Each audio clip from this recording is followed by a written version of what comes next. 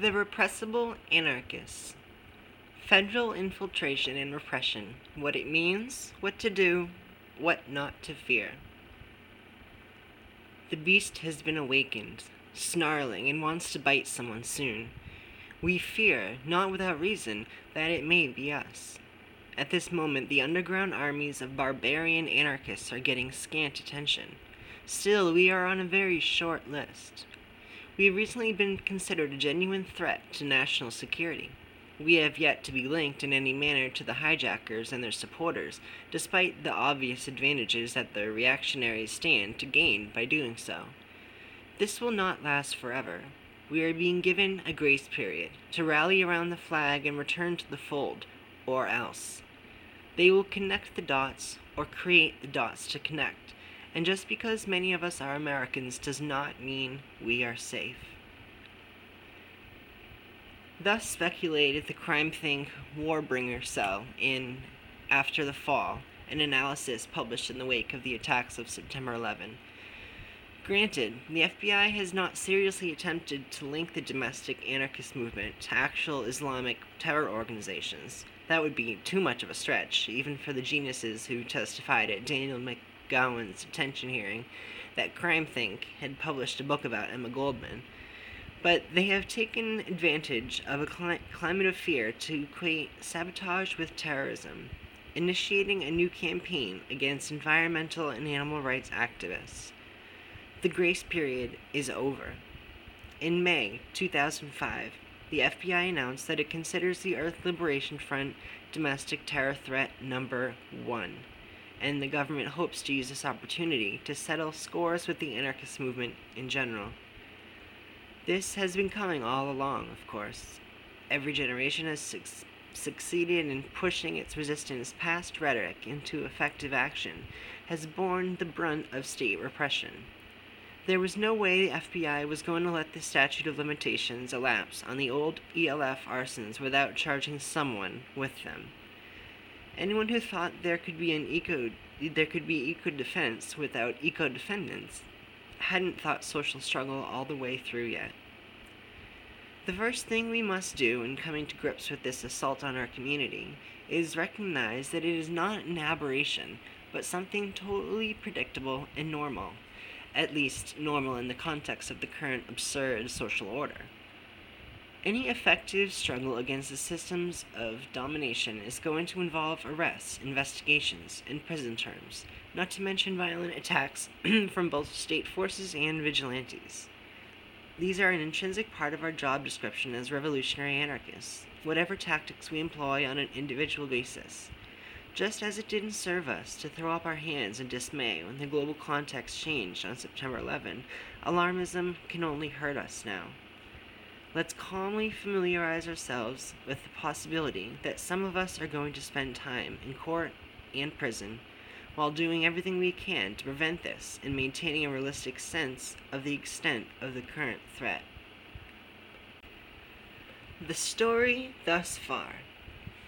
It is impossible to provide thorough or timely coverage of every aspect of this subject here, so we urge readers to consult the following websites. I will repeat the websites at the end of this recording, so you can write them down. ecoprisoners.org, greenscare.org, fbiwitchhunt.org, and especially portland.indiemedia.org/en/topic/green scare. I'll repeat those at the end of the recording. For basic context, we'll present a short summary as of this writing, but please don't stop here. Most activists state the latest wave of repression, popularly termed the Green Scare, from December 7, 2005, when the FBI carried out a series of raids around the U.S. Further arrests and indictments followed until a total of 14 people were charged with various counts of arson, destruction of property, and conspiracy in the oddly named, quote, Operation Backfire. Of these, Joseph DeBee, Josephine Overaker, and Rebecca Rubin are thought to be in hiding outside the U.S., while William Rogers allegedly committed suicide in his jail cell on the winter solstice.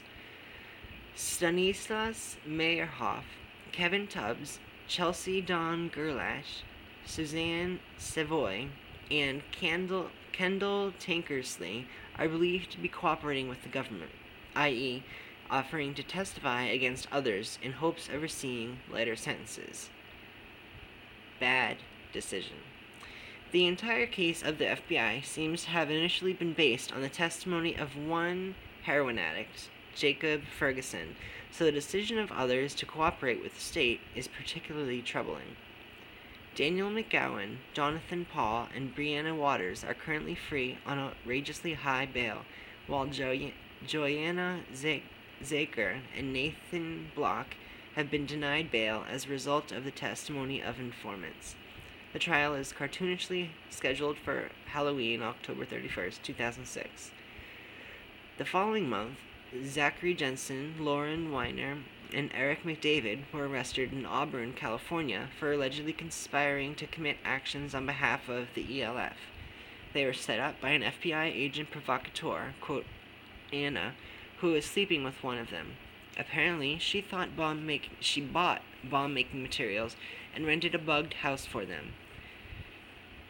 Apparently, quote, Anna had been traveling in anarchist circles since the summer of 2004, attending 2 crime thing convergences and a host of other events. In the muddled words of FBI flunky Nassan Walker, quote, she has provided information that is utilized in at least 12 separate anarchist cases. Lauren was released into house arrest on $1.2 million bail and subsequently pleaded guilty and agreed to testify against the others, an infuriating development when their co-defendants were starving in isolation cells. 2 months later, the very night this article was finished, Zachary was reported to have just done the same thing. In March, 6 activists associated with the animal rights group Stop Huntington Animal Cruelty, otherwise known as SHAC, which has driven an animal testing corporation to the brink of bankruptcy, were found guilty on charges of using their website to incite attacks on Huntington Life Sciences and their business partners. Some of them face up to 11 years in prison for making use of their supposed right to free speech. For more about the SHAC's sex, look for our other recording on Another World is Possible. All the while, grand juries, secretive government interrogation organs established to gather information about alleged crimes, have been convened around the country, indicting anyone with connections to activist communities, jailing those who won't speak, and nosing around for further leads in the war on dissent. FBI agents have announced that anarchist groups such as Food Not Bombs and Indie Media are near the top of their terror watch list. Whether or not anarchists are ready for it, we are now being targeted as public enemy number 1. Together, these various cases spell out a cohesive message. Don't act, you will be caught. Don't associate with dissidents, you will be framed. Don't trust your comrades, you will be infiltrated. Don't speak about others' actions, you will be imprisoned. This message is the most important part of the FBI campaign. Even with all the anti-terror funding in the world, they can't infiltrate every anarchist circle and pin charges on every prominent activist. They hope that by staging this massive display of force, they can intimidate the rest of us into silence and passivity, just as the excessive and unsustainable police presence after the FTAA protests in Miami 2003 was calculated to put an end to the era of anarchist mass mobilizations by giving an inflated impression of the power of the state. The radical response. The responses of the anarchist media can be divided into 2 basic camps. The first camp, exemplified by the more theoretical journals such as Fifth Estate, reacted by printing news about the arrests and charges, followed by vague afterthoughts to the effect that one must not lose hope. It could be argued that publicizing repression without offering concrete proposals for how to respond assists the FBI in their work. To their eternal discredit, Anarchy, a so-called Journal of Desire Armed, set their low water mark for this sort of thing, in implying that the current situation is simply the result of, quote, fetishization of security culture, unquote, in anarchist circles. Thankfully, more action-oriented publications and websites such as No Compromise and the New York Rat have provided practical information on how to support targeted activists through letter writing, fundraising, and solidarity actions. Sad to say, the current issue of Rolling Thunder falls into the former category, but we hope to remedy the next issue by sharing all the skills for prisoner and defendant support that are being honed in our community right now. Participation in anarchist legal aid and prisoner support projects has increased over the past months. They're not yet enough to exert a great influence over the course of events.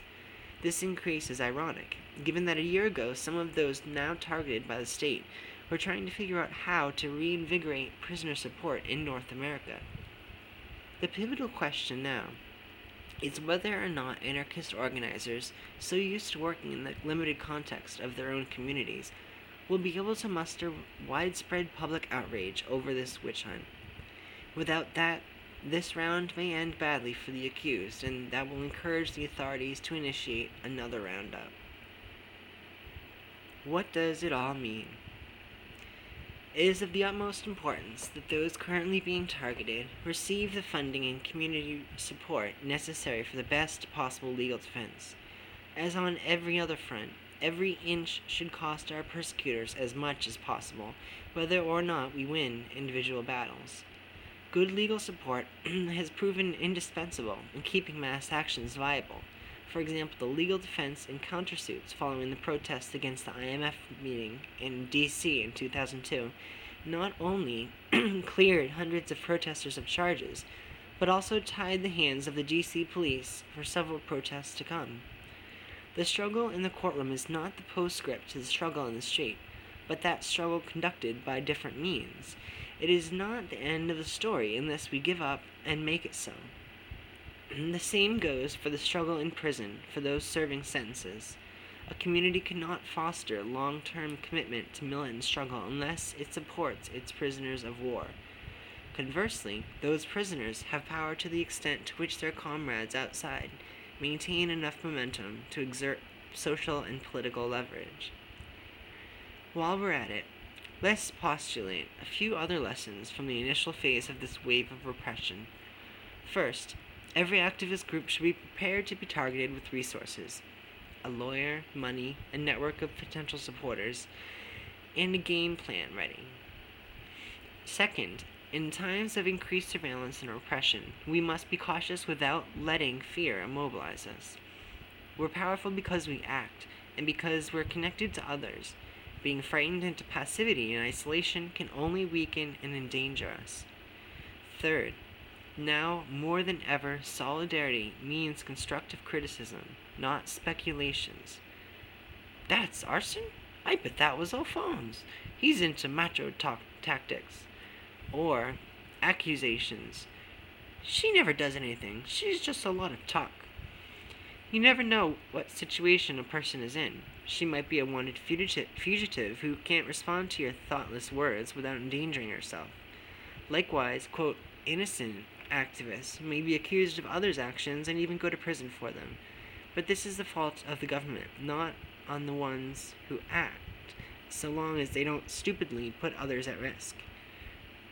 Finally, much of the evidence in recent cases is based on informants wearing microphones into conversations. Activists should consider the possibility that even trusted companions could be wired. Don't ever reminisce needlessly over past illegal actions. Don't assume old cases are closed even after a decade of silence. Don't work with people you're not sure you'll trust 10 years from now. Meet a person's family and friends before joining in illegal activity.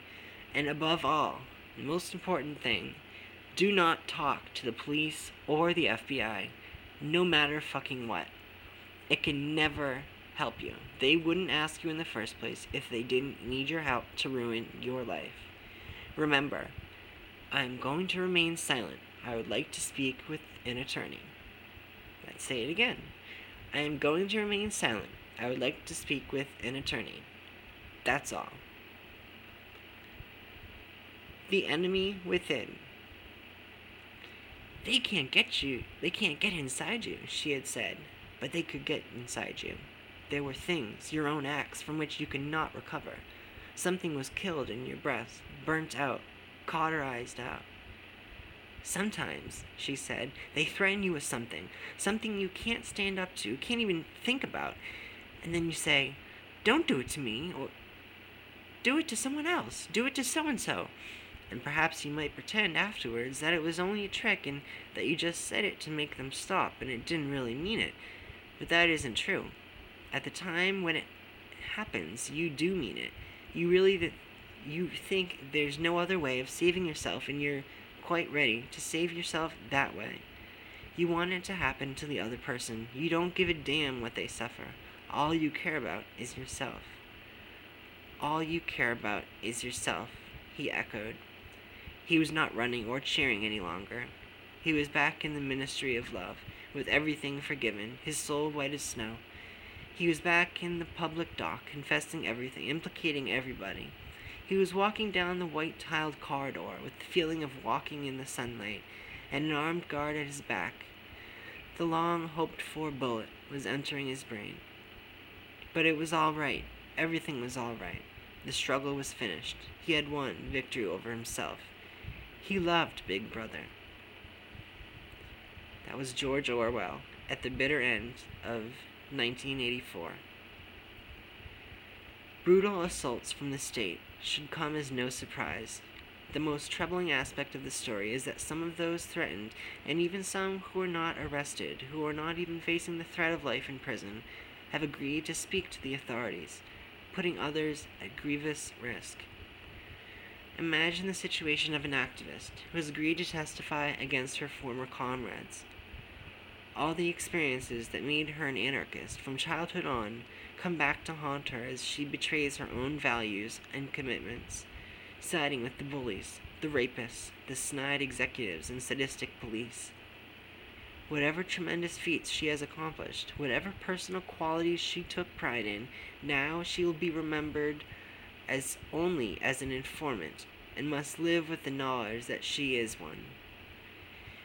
In order for the potential of one day rejoining the defeated herd she fought so hard to escape, she must tell herself the same lies that once outraged her, that people are essentially selfish and untrustworthy, that complicity and injustice is inevitable and acceptable, that one can simply look out for number one in a disastrously unsustainable world.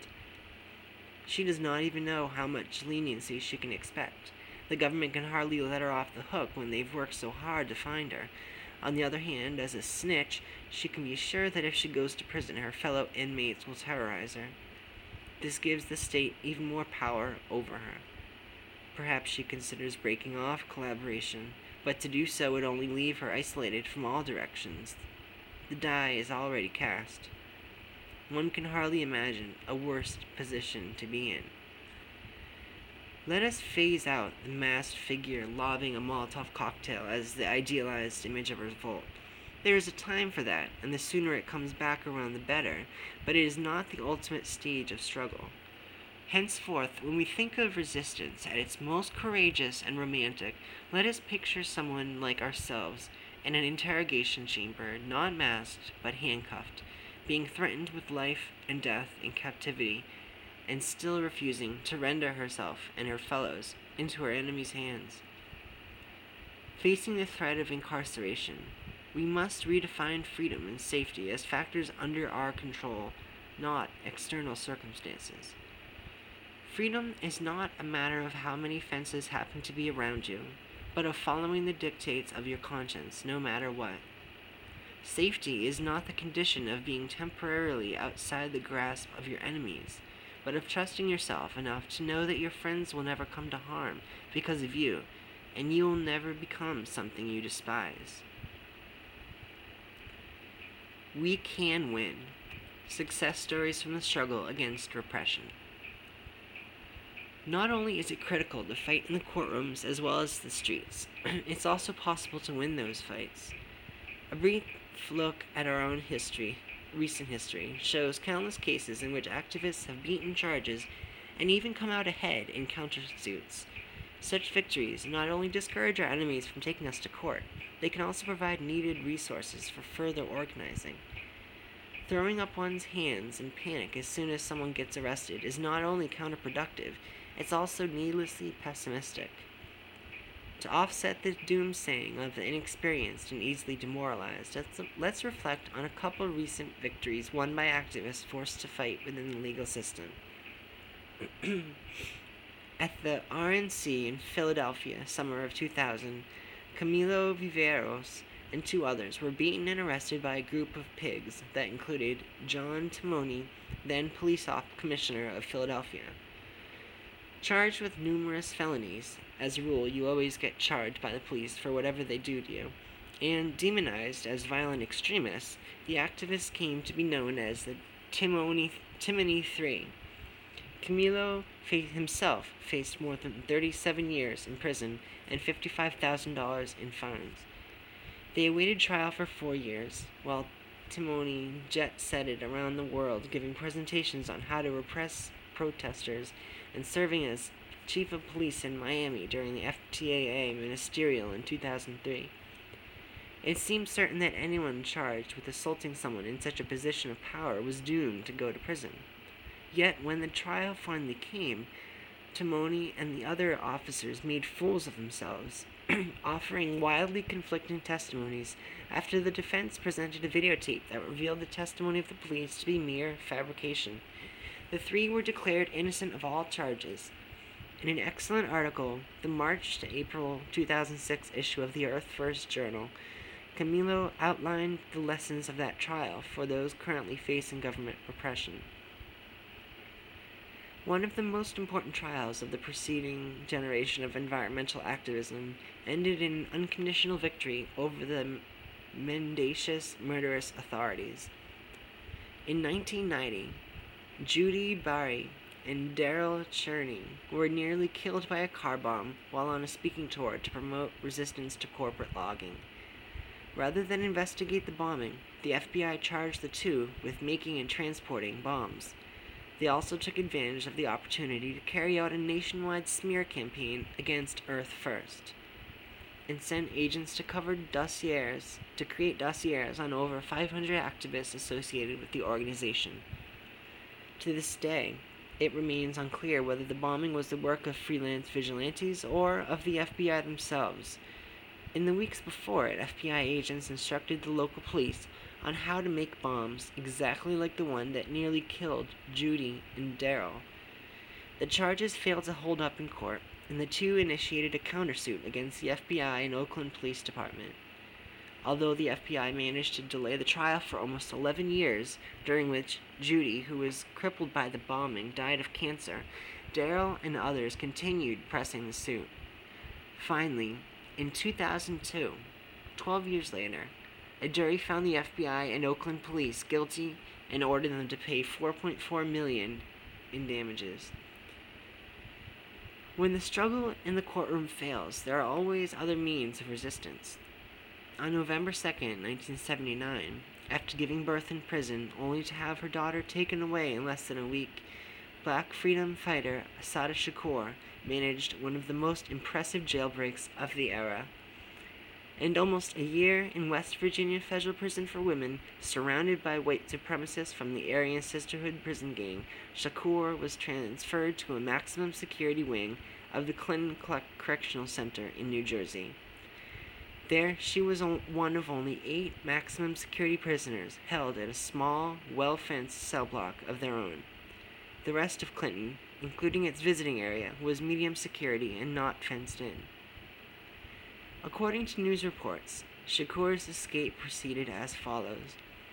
3 men, 2 black, 1 white, using bogus driver's licenses and social security cards, requested visits with Assata 4 weeks in advance, as was prison policy. Apparently, prison officials never did the requisite background checks. On the day of the escape, the 3 met in the waiting room at the prison entrance, where they were processed through registration and shuttled in a van to the visiting room in South Hall. One member of the team went ahead of the others. Although there was a sign stating that all visitors would be searched with a handheld metal detector, he made it through registration without even a pat-down. Meanwhile, the other two men were processed without a search.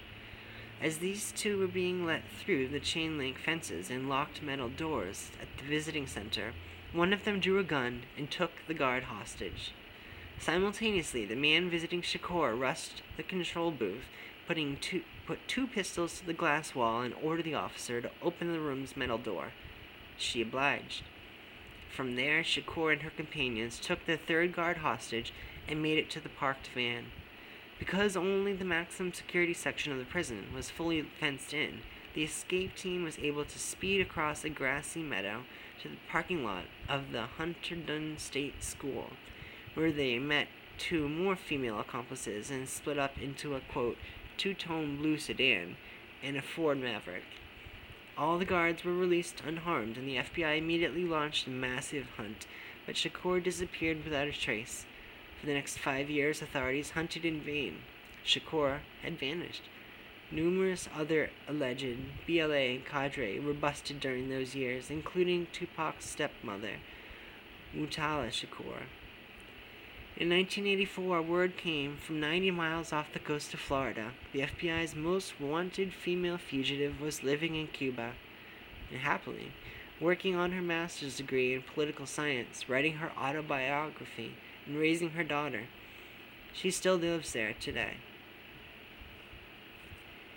Our strategy from here. This is a somewhat quiet phase of resistance in this country, as everyone waits out the end of the Bush presidency. This is an older writing.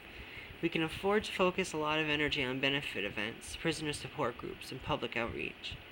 When things heat up again, we'll benefit from having done this work, and in the meantime, it offers us a rallying point. In addition to supporting our targeted comrades, we have to protect the infrastructure of our community.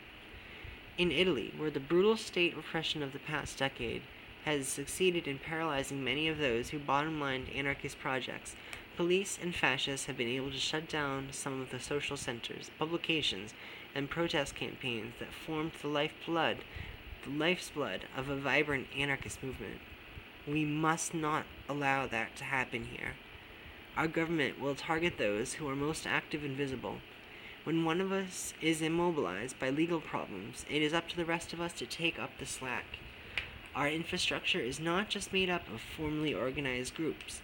It also consists of and depends on our social networks and culture of resistance. If people cease to come together at politicized entertainment events and community potlucks, or cease to work through conflicts and share emotional support, that will be just as devastating as the loss of an Inchfo shop, or Food Not Bombs, or the loss of BAM. As for our proactive tactics, how should we adjust them in the light of this offensive? It's worth pointing out that with the exception of Rob Thaxton, no anarchist in recent memory has served more than a couple years in prison for participation in mass actions. This is impressive, given the high level of confrontations these have sometimes reached. It seems to be harder to make charges stick in mass action scenarios, perhaps because they involve so many suspects and so much chaos, and also because investigating them at great length would overextend the resources of the state. The police are forced to grab whomever they can, usually not the people who had any major role in the actions, and charge them with crimes for which there is little evidence. Ironically, in the wake of September 11th, anarchists backed off militant mass actions in fear that they would meet stiffer repression. Consequently, we have less leverage and morale, and we are still being targeted as domestic enemy number one. The FBI and the whole apparatus of repression are after us, whether or not we skulk around in the shadows, so we may as well organize openly.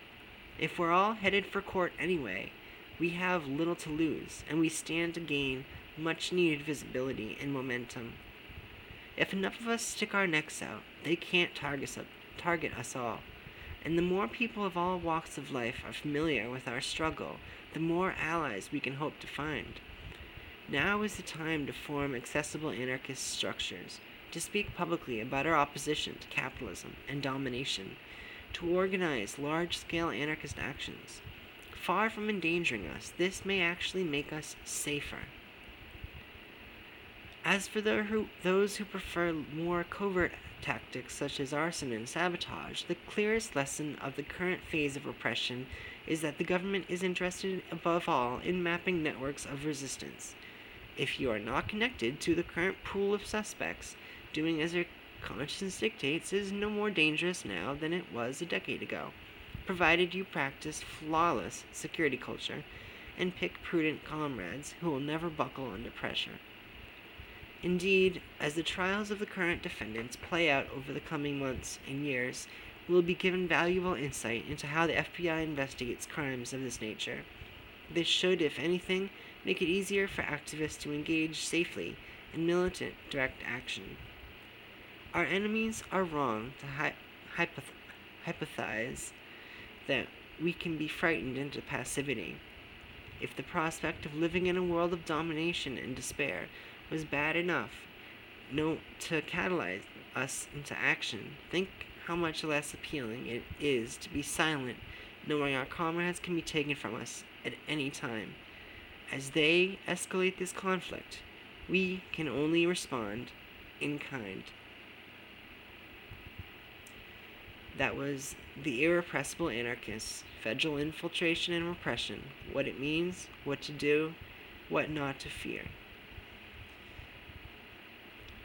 In the beginning, there were several websites that were encouraged for readers to visit.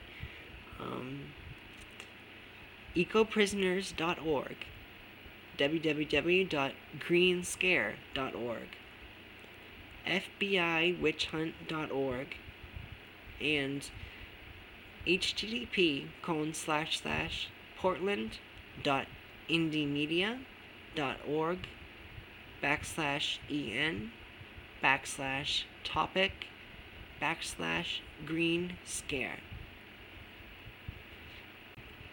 Thanks for listening. This was an Another World is Possible audio podcast, a revolutionary anarchist podcast originating in Boston, Massachusetts.